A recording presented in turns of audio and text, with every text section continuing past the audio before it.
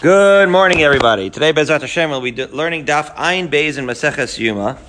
We're starting 9 lines from the wide lines on Ayin Aleph and Beis. We're still talking textiles, the different begadim of the Kohen Gadol. We finished the Seder Avodah over the Shabbos, and then yesterday we started talking about the Kohen Gadol. Goranowitz started the day strong by asking, with regards to the stories of Shmai and Avtalion, yesterday they mixed it up with the Kohen Gadol. Afterwards, not the most climactic story with regards to how do we usually perceive the glory of the Marei Kohen at the end of the Avodas Yom Kippurim. That glory was punctured thereafter by a story of a little sort of scuffle that the Kohen Gadol had with Shmai and Avtalion in the cafe after the on Motzei Yom Kippur. So what's going on with this?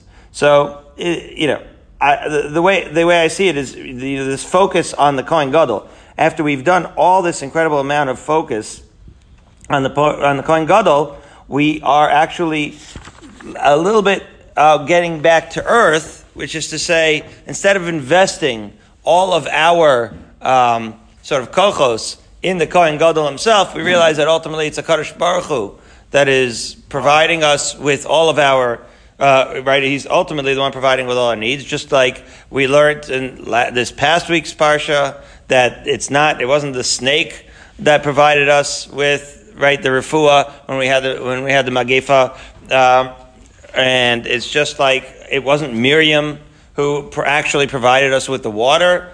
It was Hashem always that was providing us with the water, perhaps in the schus of Miriam in the midbar, but it all ultimately comes from Hashem. And so, after we finish with the regal Marei Kohen of the Kohen Gadol, we understand that what we're marveling at is not in fact the Kohen Gadol himself, but the glory that can be appreciated, that's ultimately Hashem's glory in the context of the Beis HaMikdash. So now, we continue with the glory part of it. But what happened? Why did they get angry? Right, so he's asking, why would... They were the Kohen Gadol, you just said it. Right, so Goranowitz is asking, why did Shmai and Avtalion, even who were the Gedolim of that generation, even get into the scuffle? Well, you look at the language. The lesson that they were saying to the Kohen Gadol was, it fits in with the theme that we're saying, which is they were telling the Kohen Gadol, more important than being the Kohen Gadol and wearing those vestments, right, wearing the Kohen Gadol's clothing, is behaving like a Kohen Gadol. That's what they were saying. And so really you look at the core behavior as opposed to just the outer trappings. But that doesn't mean that we don't learn about the outer trappings of the begadim, and that's where we resume now. Where we're talking about... When you get angry, you should always not get angry because of your kavod, but right. The same Shemayim. Exactly. So that's the Goranowitz Mr. moment, which is they were not angry on a personal note, but it was a L'Shem Shemayim message. Very good. Okay, so we had a brisa. The brisa said that sheish, whenever you see in the pasuk it says sheish, it's a 6-ply string. Whenever you see mashzar, it's 8-ply, right? And then we're going to see, and then we're going to get to 12 and 24 and 28. So we'll see the references of the brisa taken apart bit by bit here. So now it comes to mashzar, which is 9 lines up. It says mashzar shmona. All right. So how do we know that whenever the pasuk says mashzar, it's referring to an 8-ply thread? Minalan asks the Gemara. So it says in Shmos Lametes, Tichsev Yasu al Shulei Me'il. Right. It's talking about the big day Kohen Gadol. Rimonei Tcheles ve'agaman v'tolaz shani mashzar. Right. So this is referring to the Me'il. The Me'il of the Kohen Gadol is made entirely of tcheles. It was awesome, and it had these tcheles pomegranates, and also wool and tolas shani, right, which is like the famous tolas, right, worm that had like a certain silk.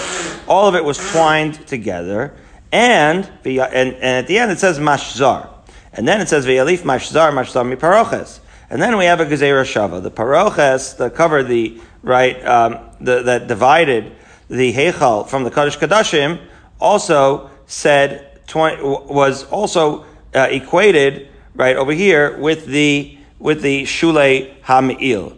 How so? What does the two have to do with each other? Because the parochas itself is also made from sheish. The word is there also. And so therefore there we know that that's sixfold. And in addition, the paroches was made out of 4 distinct type of materials, right? It had the 3 types of wool that are mentioned here and linen, okay? And that gezeira shava is also relevant to us. So over there, it's made out of 4, and we'll see. So the Gemara is going to spell it out. But just like we just said now, ma'alahalan esrim v'arba, just like the paroches, we know that each cord had a 24-fold, right, sort of twine to the cord. So again, now we're going to do a little bit of basic arithmetic, which is as follows. The thread had 24 strands, but they were composed in the actual paroches. The 24 strands were composed of 4 different kinds of threads. So if you have 24 total strands and 4 different kinds of threads, that's how you arrive at the sheish of the paroches. So again, the paroches was 6 times 4, which result in 24 strands. However, afkan esrim ve'arba. So what we're learning from the paroches is that in fact the shulei ha'me'il is also 24 strands, just like the paroches had 24 strands. However, as Rashi, I have to ask you the tzitzis. We're gonna get to the tzitzis in a minute. My brother does tzitzis. Yeah. He looks at it like we're doing this. Yeah. Every little strand, right. Is that the way we should do our mitzvahs? Every little. Oh, you really, Granit, you don't realize this daf, Ayin Beis in Yuma, it reads like the best, Shabbos Shuvah drasha or Shabbos Agadol drasha, where it's technical on Amud Aleph, but Amud Beis is all Musar, so don't worry. So anyway, so it says, Ma'alahalan esrim ve'arba. So Rashi spells it out here. Sharei daled minim yeshba v'chol min v'min kaful sheish. Right. So we know that the paroches is 24 strands, and therefore but we know that it has 4 minim, daled minim, and therefore that means that each one is sheish, and that's how you arrive at 24. 4 minim, sheish ply each is 24 total strands. So too, says Rashi, afkan chavdalad, so too here, 24. However, v'chan gimel minim. But in the shulei ha'me'il, we have three types of strings, and therefore, dehavu lahu kol chad v'chad tamni. That's how you arrive at 8, because 24 divided by 4 is 6, but 24 divided by 3 types of strings actually comes out to 8. That's how we know that mashzar means 8. That's what the Gemara says. Malahalan esrim v'arba, afkan esrim v'arba, dehava kol chad v'chad tamni. Each one is 8. So now the Gemara is just saying, okay, so we learned it from the paroches, 24, and now we know that mashzar means 8. But why are we learning from the paroches? V'neilef michoshen ve'efod, right? The choshen ve'efod also has the term mashzar. And so why aren't we learning from there? Malahalan esrim v'shmona, afkan esrim v'shmona. Happens to be that the choshen and the ephod, their strings had 28 strands, as we will discuss later in the Gemara. So why don't we say that the shulei ha'me'il should also have 28 strands? The Gemara answers, "Danin davar shalon ne'emar bozav, mi davar shalon ne'emar bozav." As we're going to see soon enough in Ayin Beis, there's an extra strand of gold, which accounts for the 28 strands in the choshen and the ephod. And therefore, we do not have a strand of gold in the shulei ha'me'il, and therefore that's why we're not counting it from the choshen and the ephod. It's not comprised of gold. So why would we compare it to something that is comprised of gold? We are not, that's like mixing apples and oranges, or pomegranates and oranges, as it were. Anyway, so you say, Danin davar shalon ne'emar bozav, mi davar shalon ne'emar bozav, lafuke choshen ve'efod she'ne'emar b'hen zav, right? The choshen and ephod have the strand of gold, and therefore they're not comparable here to the shulei ha'me'il, which do not, and that's why we don't learn one from the other. So the Gemara says, Adarabba, danim beged mi beged. He says, wait a minute. You think that it's not comparable to compare the shulei ha'me'il to the ephod because the ephod has a strand of gold, but you're comfortable comparing it to a curtain, which is not even clothing? So why does that make any sense? La fuke paroches de ohelhu. The paroches isn't even clothes. It's a curtain. So says the Gemara now. Ela danin me'avneit. You're right. The Gemara is conceding that point. It's not being compared to the actual paroches, but the avneit, which is, right, the belt of the Kohen Gadol, that too had 24 strands, unlike the ephod. like the curtain, and yet, unlike the curtain, it was beged. So that's perfect, because as the Gemara continues to say, V'darim beged v'davar shelo ne'emar bazav, mi beged v'davar shelo ne'emar bazav. The avnate had both components. It's clothing, like the shulei ha'me'il, and it doesn't have gold, and therefore, that's the best comparison that we have over here to the shulei ha'me'il. And therefore, we don't get into comparing pomegranates and oranges, something with gold to something without gold, something that isn't a beged to something that is a beged, and that is the best comparison. What's the famous expression, you don't compare apples to oranges? Why? So, because you're trying to compare them, but the two are not the same. So why are you making that comparison? They're not supposed to be the same. Now, Rav Mari Amar, Ta'asenu ksiv.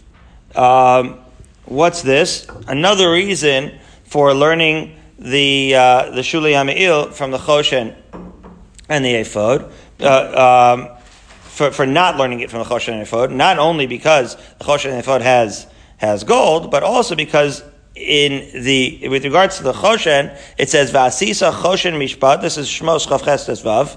V'asisa Choshen Mishpat Maaseh Choshev K'Maaseh Ephod Ta'asenu. So it says V'asisa, which is fine, but then it has an extra Ta'asenu. What's this Ta'asenu? Says the Gemara, Ta'asenu L'zev L'Lo L'Acher. That implies that whatever we are going to say by the Choshen Mishpat and the Ephod is really very unique to that, and therefore, anyways, it's not, any comparison to the Choshen Ephod is not appropriate, because it is a singularly unique type of craft, and therefore that's just another reason that Rav Mari is piling on, that we would have to learn the Shulei HaMe'il not from the ephod, but rather from the avnate, from the belt. Good. Another reason that we can't learn it from the ephod, which again has 28 strands, is simple math. This is what Rav Ashi points out. Rav Ashi Amar ve'asisa ksiv. Well, it says you should make. What does that mean? Sheyu kol asiyos shavos. That means, and we're going to get to the tzitzis in a minute, Gorano, but when you're making all the strands, they should all have an equal number. Behechi navid. How are you going to make equal number of strands? Navid plus asara asara. In other words, how does 28 work? The bottom line is we have what? 3 minim. We have 3 different types of strands. So if you're going to say that has to be 24 strands, it's perfect. Then we have 3 times 8 is 24, and that's perfect. If you're going to say it's 24 strands, 3 times 8 is 24, we could do an 8-ply string and say that mashzar means 8 ply, and we're good. 3 minim, 8 ply each, 24 strands, bada bing, bada boom. But if you're going to say that it's supposed to be 28 strands, then the math is off, because 28 is not divisible by 3. That's what the Gemara is saying in this little shtickle over here. Navid plus asara. How are you going to divide 28 by 3? Are you going to say that it's 10? It's saying, how are you going to divide 28 by 3? Should we say 3 times 10? Well, that's navid plus asara. That's going to make 30. You're going to make 3 threads of 10 strands apiece. Avulot plusim. That's going to make 30. That doesn't work. Navid trade the tisha v'chad asara. Are you going to say, okay, so we can't make 30 and it's not really divisible, so let's do like this. Let's make 2 that are made out of 9 strands, 1 that's made out of 10 strands. Add it all together, you'll get your 28. So Amar Kra ve'asisa, sheyu kol asiyos shavos. But we can't do that. We can't have 2 9s and 1 10, because that would make it an unequal number of strands in each string, and that is one thing that we cannot violate. So it's simple math. 28 doesn't divide by 3. We only have 3 strands, and therefore it must be 24 just because of the mathematical necessity, aside from the fact that you can't learn from the ephod, and aside from the fact that ephod is zav. So now we have 3 reasons why we're not learning the Shulei HaMe'il from the ephod, and rather learning it from the avnate. Good. Now in the last line of Ayin Aleph and Beis, Me'il Shnei Masar. Now we said that mashzar is referring to, whenever we say mashzar, we say 8 ply. Whenever we say me'il, that is made out of the 12 of the tchelas. That is 12 fold cords. It's a 12-strand thing. Minolan, how do we know that? It says you should make the me'il of the ephod as we arrive at Ayin Beis Amud Aleph at the still manageably obnoxious time of 5:50 a.m. It says klil techelas. It has to be what? A 2-ply thread. Klil techelas. The Gemara understands klil to be referring to what Goranus was saying before, to be like gedil, that it has to be at least 2. Ve'elav techelas mi paroches. And we learn the techelas from the paroches. That's the Gzeira Shava, because the paroches also had techelas. Malahalan shisha, afkan shisha. So you put it all together and you say like this. In the paroches, each of the 4 strings was 6 ply. Okay, and they happened to have had 4 strings. Here too, each of the strings is 6 ply. However, it's braided, which implies a 2 ply thread. So therefore, whereas in the paroches it's 6 times 4, equaling a total of 24, in the me'il it's 6 times 2, equaling a total of 12, and that's how we arrive at the 12 threads of the me'il. What Gemara is all these things and all of Right. This is all in Shmos. In Shmos Chavches, Shmos Lamates. This is what you're spacing out in shul when you're learning Truma Tetzav and all the begadim of the Kohen Gadol. You should have to pay attention next time around. Okay? Okay, thank you. See, I'll go over it. That's right. What we're doing now. That's right. So now the Gemara says, "V'nelif mishulav v'rimonav." The Gemara says, "Wait a minute. Why are we learning it from the parochas? Very similar argument to what we said before. Let's learn it from the threads that are at the hem that attach to the pomegranates of the me'il, to the rimonim. And there we know it's shmona, malahalan shmona, afkan shmona. There it's 8 strand. So why are we learning it from the 6 strand of the parochas? We can learn from the 8 strand that we discussed before, because there's 3 different strands, right? The sheish mashzar. The mashzar, we said, it's 24 divided by 3, not by 4, and therefore it's 8 strand strings. So why don't we learn from there? So the Gemara answers, "Danin kli mikli ve'ein danin kli mitachshit kli." Unbelievable Gemara here. Whereas we're referring to the paroches as a kli, this is an area for further study for those who are interested. What is considered klei hamikdash, and what's considered ornaments to the kli of the mikdash? So here we're saying a statement that the paroches is certainly one of the klei hamikdash, kli mikli.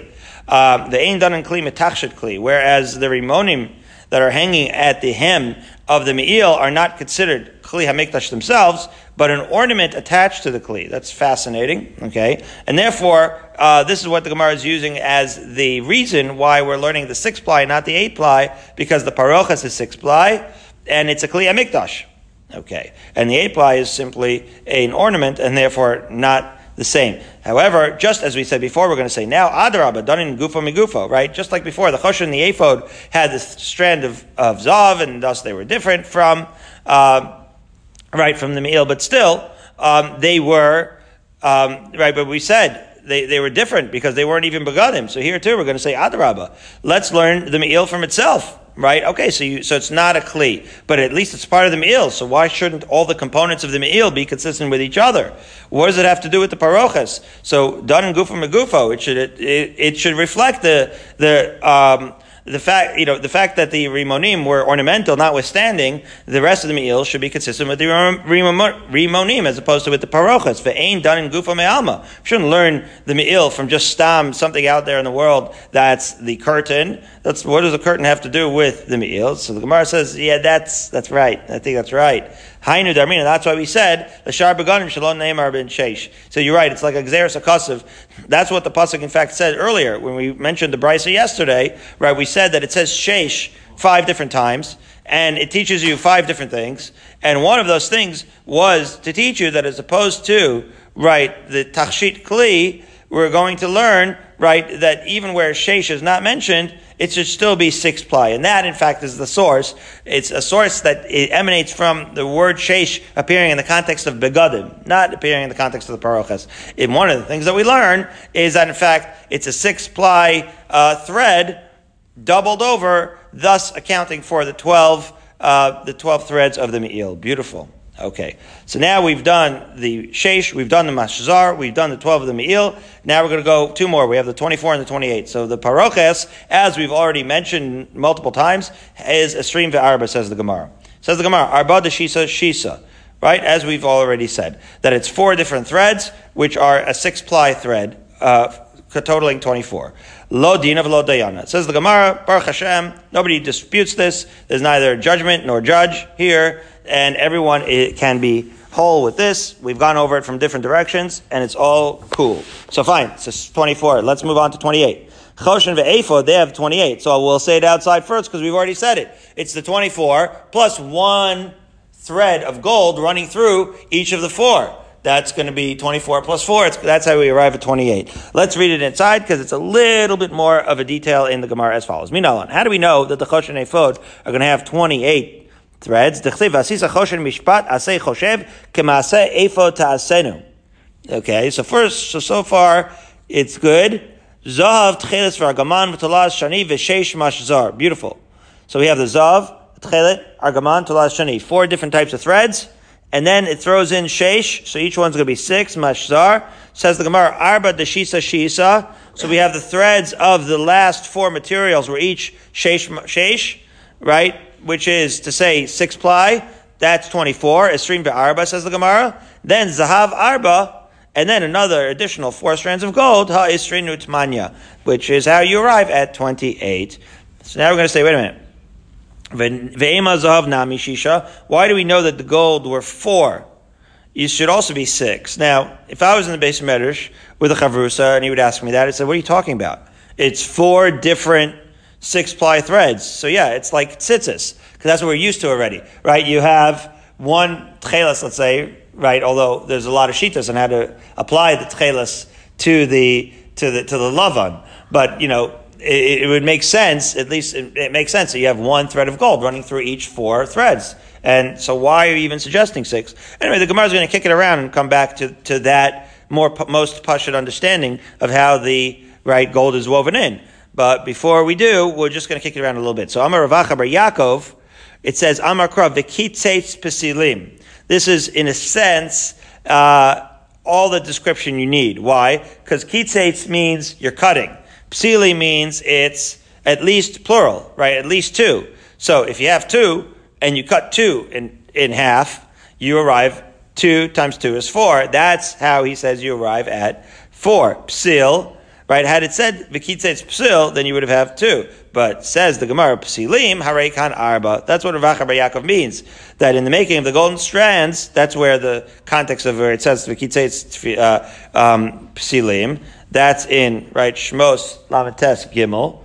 V'kitzeitz, it says v'yirakut pachei hazahav v'kitzeitz psilim. It's talking about the actual fashioning of the gold strand of the ephod. It's literally telling you how to make it. You take pachei zahav, you take strands of gold, you pound it out, and then you cut it. You cut pesilim. So cutting pesilim is how you arrive at 4, because pesilim is plural, cutting it is in half. Beautiful.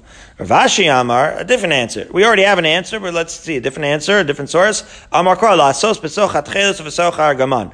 The same pasuk tells you to put it into the tchelis and the argaman. Heichi navid. How are you going to have 6 strands of gold worked into the other 4 materials that are mentioned in pasuk Gimel of Shmos Lamites?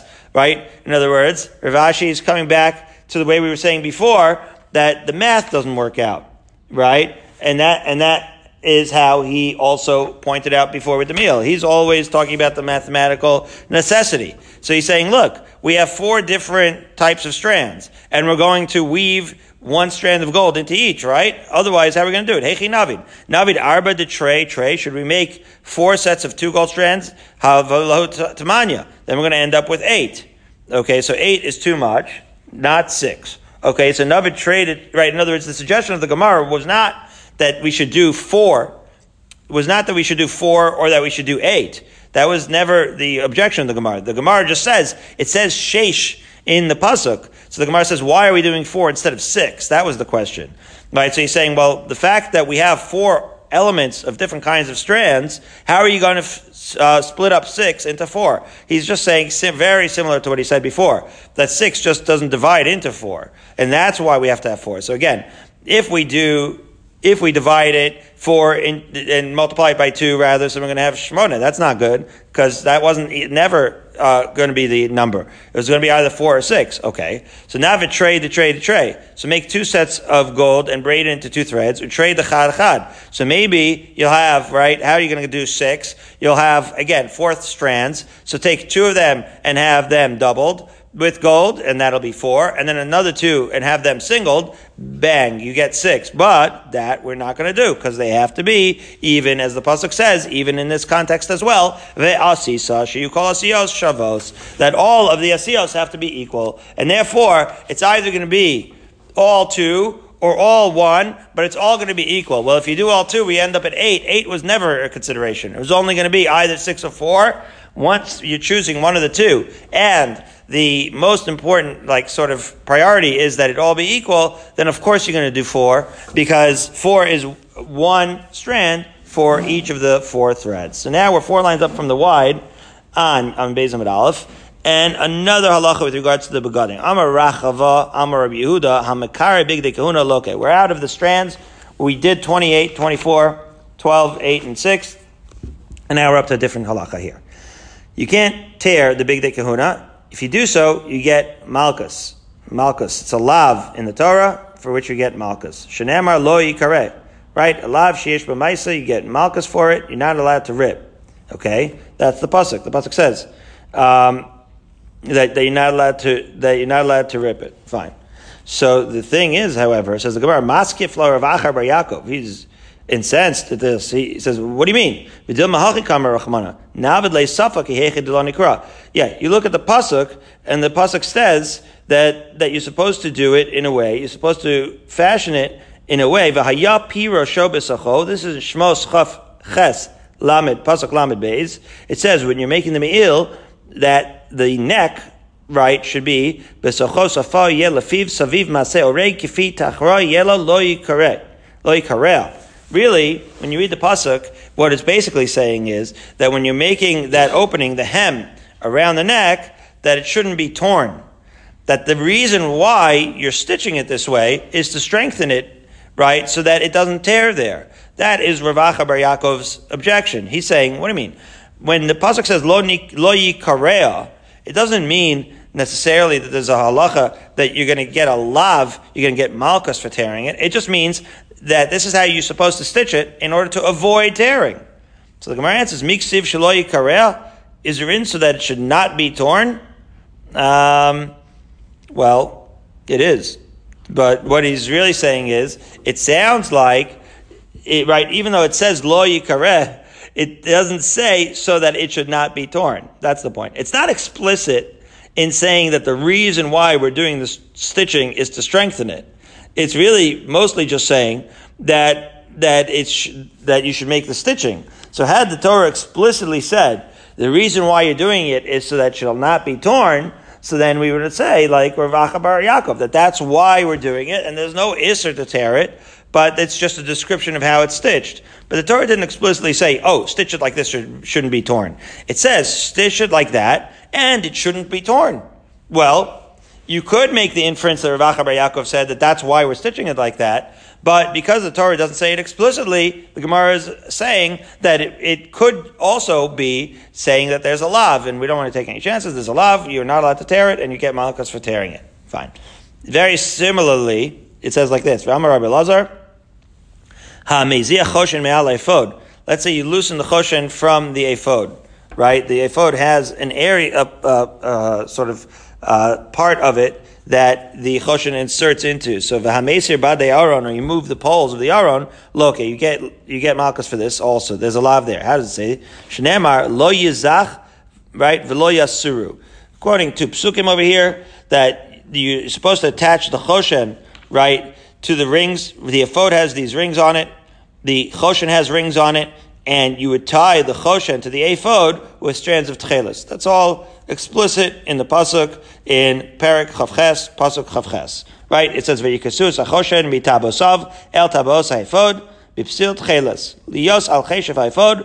That's the first part, that you're tying the choshen to the ephod with the strands of tchelis. And then it says, "V'lo yizach hachoshen me'al ha'ephod." And you shouldn't, right, take away the choshen me'al ha'ephod. And similarly, with regards to the aron, right, that's already in Tesvav, in a different parak, Shmos Chaf Hei, right, Yudalat and Tesvav, V'tabos Haron Yu Abadim Lo Yasur Mimenu. Okay, so just like we have by the ephod, you're not supposed to take off the choshen from the ephod, so too, what you have by the aron, you're not supposed to take the poles out of the rings of the aron. Fine. And so to that, we have Rabbi Elazar saying that there's an Isser Lav and an Isser Malchus to do this detaching. So Rav Achar bar Yaakov now, just like he had done earlier with regards to the tearing of the Bigdei Kehuna, he has a very similar objection here, as follows. Maybe what the Torah was saying was, in other words, again, just like we said by the hem of the Me'il, maybe it's just telling you how to construct it so that it's sturdy. Similarly here too. Tie the choshet to the ephod sturdily, and put the poles into the rings of the Aron sturdily, so that they do not fall out. The Torah is not trying to tell you, says Rabbi Yaakov, the Isser Lav of Malchus, of removing these removable things. It's simply telling you that when you construct them in the sturdiest possible way so that they do not fall out on their own. To which the Gemara answers, Miksiv lo yizach v'shelo yasuru. It says, yeah, the pasuk says that it shouldn't fall out. But the pasuk doesn't say that you should construct it explicitly in such a way so that it not fall out. And therefore we don't have any indication that it was necessarily talking about the style of construction. Maybe it was, in fact, telling you and therefore, since we don't have that indication, we're assuming that it means that there's an Isser Lav to take these things apart. So now we find ourselves 9 lines up from the bottom on Beis Amud Aleph, and we are focusing now on the poles of the Aron as follows. So as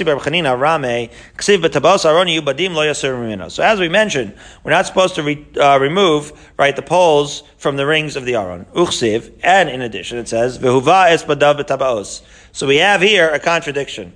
It says that when you are moving around the Aron, it says, put the rings in. That's in. Now you feel like you're there now. Yeah, Chaf Zayin, Shmos Chaf Zayin, Pasuk Zayin. That's why we're learning to be like you're in the temple. Right. So when you're about to carry the Aron, right, it feels like very real. When you're about to carry the Aron, maybe we zoche to do it soon. It says, so insert the poles and move.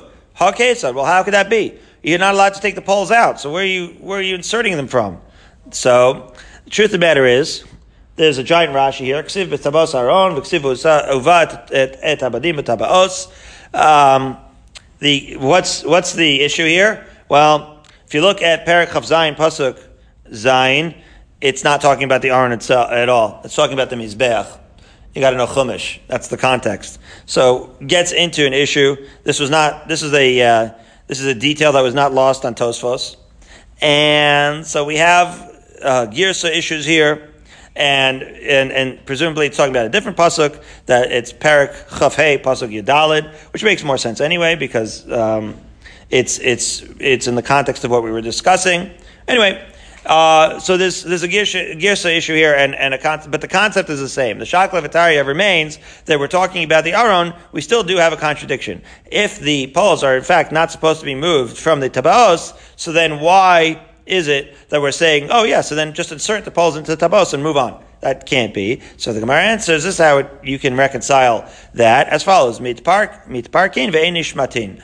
Yeah, that they were loose, but they didn't come out entirely. So they were sort of like loosely attached, and then you grab them and you sort of like insert them more tightly as you're about to carry the Aron. And now we're going to have a brisa to support that whole teretz as follows. Tanya Nami Hachi, we also learned this in a brisa. The brisa says this pretty much explicitly. It says, B'tabaos Aron yu abadim, that, right, the rings and the poles, the poles have to stay inside the rings of the Aron. Yachol shiyu zazim koman, you might think that they're there and they don't move at all. Tam lomar vuvas b'dav b'tabaos, but we see that when we move it, in fact, the badim move, right? The poles do move. But so when it says you should insert the poles, it sounds like they're insertable and removable. So Talmud Lomer b'tabos aron yu abadim, but the pasuk in fact says that they have to be part of the Aron all the time. So how do you reconcile this? HaKetzad? So we say mitparkin ve'nishmatim, as we just said, that in fact they're there, but they're loosely attached. You tighten it and then move on, and that's how you reconcile the two psukim. Okay, now that we're talking about the Aron, let's talk a little more. 4 lines up from the bottom.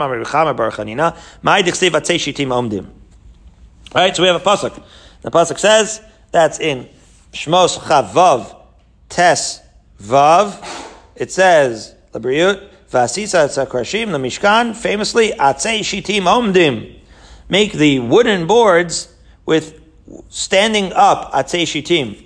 Okay, standing up cedar wood. What in what way are they standing up? So we're going to have a few different possible explanations here. So one explanation is Sha'omdim derech gdilasan. that you had to orient them in the construction in the same orientation as they grew. Omdim. Davar acher, another possible explanation. Omdim shemamidin itzipuyan. Omdim in the sense that they are like a substructure that supports the gold plating. That is what omdim means. Okay. Or davar acher, another explanation. Omdim shema tomar avad sivra nuvatil sikuyan. Right? We say it in Hebrew all the time. When you ask, what are my prognosis for this or that to go well? And they say, in sikui, no chance. Sikuyan means their hope, their chance. So we say, you might think that when we are in Gullus and the Mishkan and everything and has been fallen into disuse, that maybe the gold will remain. But when we retrieve, B'ezras Hashem, soon, all of these kalim, that the wood would have rotted out, Talmud Lomar oimdim. So the Torah is teaching you, she'oimdim la'olam ul'olamim, that forever this wood will in fact remain. May we be zochet to see it soon, and then we'll see that in fact this cedar wood lasted eternally, and so we will have all of the Aron B'ezrat Hashem returned to us intact. Fine. So now in the last line over here, what does it mean, the Big Day Hasrad? When it says that you're supposed to serve in the Beis HaMikdash with Big Day Srad, so Rashi Lashon Sarid, we're going to see what Sarid means. It technically means mesh, but they're not made out of mesh. So what's the lesson? So as we turn to Ayin Beis and Beis, the Gemara says, at the almost symbolic time of 6:12 a.m., says the Gemara, if it weren't for the Big Day Kahuna and the kapara, presumably, right, that you get from all the avodas hakohanim, there would be nobody left. There are many psukim, various psukim where we see that sarid means a strand, a remnant of Klal Yisrael should remain. Okay, so that is, in fact, the Big Day Srad is referring to the fact that in the schus of these begadim, there's a remnant of Klal Yisrael left and reborn. Okay. Another way of looking at that pasuk, Rav Shimon bar Nachmani Amar Devei Rabbi Shimon Tana. In Rav Shimon's yeshiva, they taught a brisa as follows: Begadim shegordim osam kivyasan mikleihem umisardin behem klum. That it has to do with the process of the Big Day Kahuna, as Rashi explains. Now, look for the Rashi. Don't look in the inner column, guys. Ayin Beis and Beis has no Tosfos, and therefore these Rashis on the outer column here. Shegordim osam kivyasan mikleihem.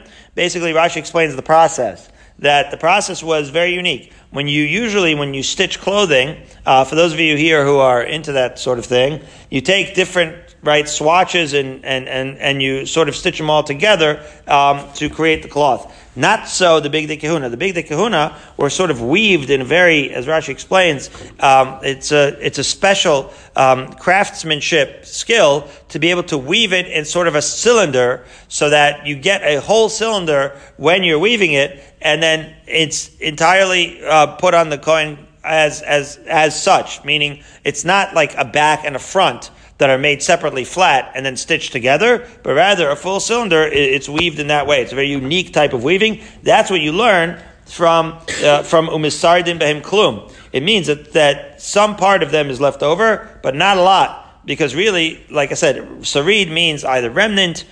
So we said either it's referencing the remnant of Klal Yisrael, or here it's just talking about, the textile, the building of the cloth process, which does not leave a lot of strings because there's not a lot of seams that we're sewing. Although there are some, it's not a lot. As the Gemara explains, Maihi, what's part is that's left over? What is the sarid that is left over? There is a portion of the beged that was in fact created through sewing. Not a lot, most woven, but a little sewing. How so? As the Gemara asks, we said that you can't make any sewing and stitching in the Big Day Kahuna. That's why we went through the trouble of learning the skill of doing it through the cylindrical weaving process. Elamaise orig. Orig means weaving, not sewing. Shanamar, as we say, you may have recalled this from the pasuk, Maise orig. Well, that's a good source. It says it should be weaved, not sewed. So Gemara says no.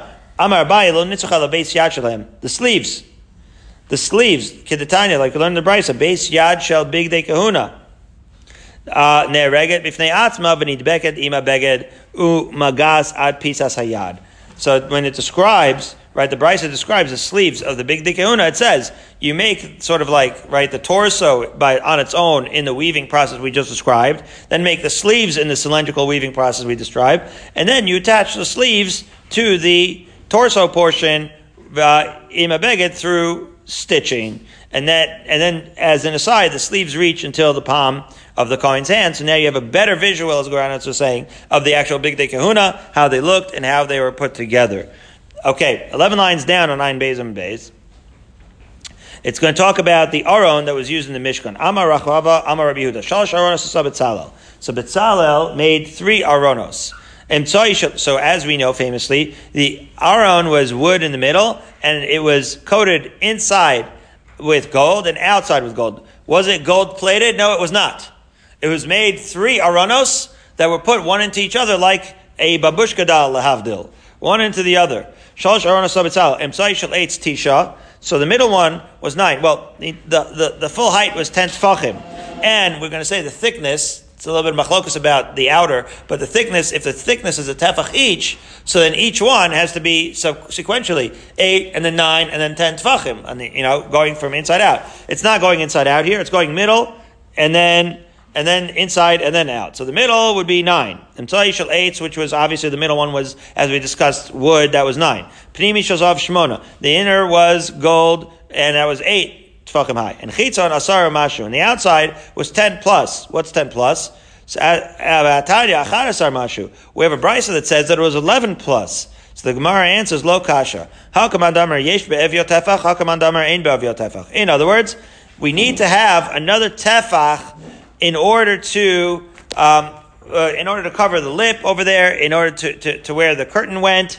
And the mashu we're going to see is going to be the crown on top of the aron. So we have to have really 11.5 if we want to cover the 9.5, because again we have the lip and the thickness. And so what the Gemara is explaining here is he who says 10 v'mashu does not ascribe any thickness at all to the actual aron. He just holds that it's literally like a thin plate at that stage, and the bottom of the outer box was very thin. This happened to be the statement of Rabbi Yehuda here, who says that it's 10 v'mashu.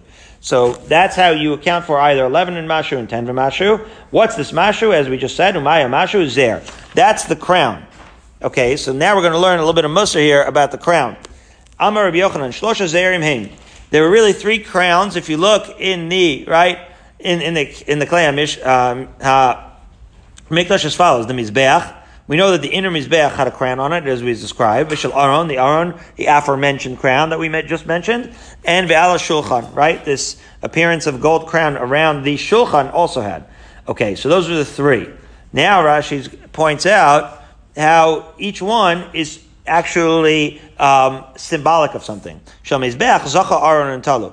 The mizbeach makes sense. That is in the schus of Aaron, because after all, that's the Kohanim doing the avoda on the mizbeach. Shel shulchan zacha David and talu. Shulchan represents sustenance. David HaMelech, it was in his schus, right? He was a king, and that was the sustenance, right? That was in that schus that we have the sustenance, and therefore the ketzer around the shulchan is like representing David HaMelech. However, here it is, guys, Mussar in the yeshiva. Shel Aron adayin munachu. Wow. The schus for which you get the crown of Torah, the Keser Torah, which is what we're seeing all around now, right? We have a lot of advertising around to support Yeshiva's Keser Torah's Hachnasa Sefer Torah. That is still available for us to get the schus. Says the Gemara, anybody who wants to be Zoicha to the crown of Torah can come and claim it. Shema Tomar Pachasu, unless you say that the fact that it's unclaimed means that it's lesser than the Aron that was claimed by than the Mizbeach that was claimed by Aaron HaKohen, or the Shulchan was claimed by David HaMelech. It says, Talmud Lomar, Ki Melachim Yimlochu. The Pasuk says in Mishlei, this is the kings of kings. Rashi, V'godol hamamlich min hamelech, v'atayr amar mikra zeh. Ki Melachim Yimlochu means like this. Who's greater, the king or he who crowns the king?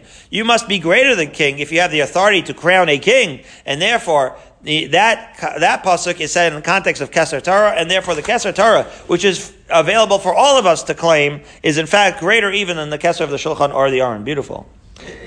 now I understand this. Right. Of Talion. Going back. Were more important. Exactly. That's why they had more covered because they were the Gedolei Hadar. Very good. That's exactly right. Now Rabbi Yochanan noted the following, however, stira, ksiv zar. Here's the contradiction. It says zar. V'karinan zer. In other words, when you look at the kriya ksiv, the word is zayin resh, so that seems like it says zar. And then yet we say that it's a crown, which is zer. So zacha, nasis lo zer, lo zacha, zara himenu. Wow, a musar, a Garanowitz musar moment. If you are so deserving, then the Torah will be a crown for you. If you're not, then the Torah will seem strange to you. This is where we understand the concept of, right, Yiras Shamayim, that if you're not going to internalize, as Garanowitz keeps pounding into our consciousnesses here, if you're not going to internalize the musar of the Torah, then you're not going to be zocher the Torah altogether. Wow. Rabbi Yochanan Rami. Here's another contradiction. Ksiv asisa lecha aron eitz. You should make the aron out of wood. That implies v'asisa lecha. He was talking to Moshe Rabbeinu. Mi armar mi. This is Hashem telling Moshe Rabbeinu. So it sounds like Moshe should build it. Uchsev ve'asu aron atzei shitim. And yet it says they. Who's they? Who's going to make the Aron Atzei Shitim? I thought Moshe was making it. Mikan, so we must learn here, Latam Chacham Shebnei Iro Mitzuvin Lasos Lo Melachto. That, yeah, it was attributed to Moshe Rabbeinu, but he didn't get his hands dirty. He was learning Torah, and everyone else was working, and that's the way it sometimes works when you're a real Talmid Chacham. So you have, right, the distribution of labor, where the Talmid Chacham's learning, and the rabbis are learning, and we're working, and we're supporting them, and it's in their merit. Another pasuk, another lesson, a musar lesson from the Aron. You're supposed to cover it within and without. What do you think the lesson is there, Garano? I'll spare you the suspense. Amar Rava, Kol Talmid Chacham she'ein tocha kavaro, eino Talmid Chacham. If your inside is not like your outside, Rava says, you're not a true Ben Torah. To which the Gemara adds, Abaye ve'itema Rabba bar Ula Amar nikra nisav. It's loathsome to be a faker. Shanamar afki nisav v'ne'elach ish shoseh kamayim avla. Pasuk in Eov. Surely that loathsome and tainted person who drinks iniquity like water. Water is mayim is Torah, and it's referencing this idea of appearing to be a Talmid Chacham on the outside, but not behaving as such internally. With the few minutes we have left, we're 10 lines up from the middle lines. Right?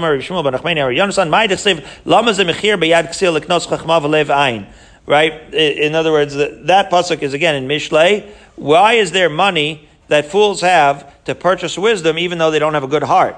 Says the Gemara, here, when it says Shoneim Shel Talmidei Chachamim, it's Lashon Sagi Nahar. It's referring to Talmidei Chachamim. It's oy vavoy to somebody who people hold up as a teacher of Torah, and they are marbitz Torah publicly, etc. And they look like Talmidei Chachamim, but at the end of the day, they lack Yiras Shamayim. That's the worst. Similarly, Machriz Rabbi Yanai would declare Chaval al deleis ledarta v'sar ledarte avid. It's like being homeless on the street. Woe unto a person who doesn't have a dirah, and yet he's making ledarte avid. He's making a gate. It's like he's living on the street, and then he builds a gate, like as if he's living in a gated community. But there's no gate. There's a gate to no street, which is to say, to be adorned in Torah with no inner Yiras Shamayim is like to have a gated community to your life on the street. Which is to say that the Iker, right, is the Yiras Shamayim inside, and the Torah serves as a protection to that. That's the Iker, however, is the Yiras Shamayim that the Torah learning brings within you. Amalu Rav Arbanan b'matusa minaychu, I beg you. He used to say to his Talmidim, Lo tertun tarate gehenim. He says, if you're not sincere and you don't care about learning, it's an unbelievable statement. I'm begging you, if you don't care about learning, so don't learn. Don't sit in here and act like all holy if you don't care about learning. May as well go out and right, because then you don't get Olam Hazeh or Olam Haba. You already gave up on your Olam Haba. You may as well enjoy Olam Hazeh if you've given up on your Olam Haba. Don't sit here and pretend to be what you're not. And similarly, Amar Reb Shua ben Levi, Ma'idach Siv Zos HaTorah Asher Sam Moshe. That's a Torah that Hashem put before Klal Yisrael. Zacha, if you're deserving, Nasis Lo Sam Chaim. Then it could be an elixir of life. Lo Zacha Nasis Lo Sam Amisa. But some could also mean a drug that is deadly. So it all depends on whether you're zoche with the Yiras Shamayim. V'hainu d'amar Rava, de uman lo sama d'chaya, de lo uman lo sama d'mosa. So very similar to what Rava said, that if you use it skillfully, it could be elixir of life, otherwise it could be deadly. And Amar Shmuel bar Nachmani, Rabbi Yonasan Rami, Ksiv Pikud Hashem Yisharim Mesam Chelev, Uksiv Imras Hashem Tzerufa, Zacha Mesamachto. It can make you happy if you're zoche, but lo zacha tzerufto if not. it could smell to you. We'll continue tomorrow with Rish Lakish Amar, which is the first wide line on Ayin Beis, Amud Beis.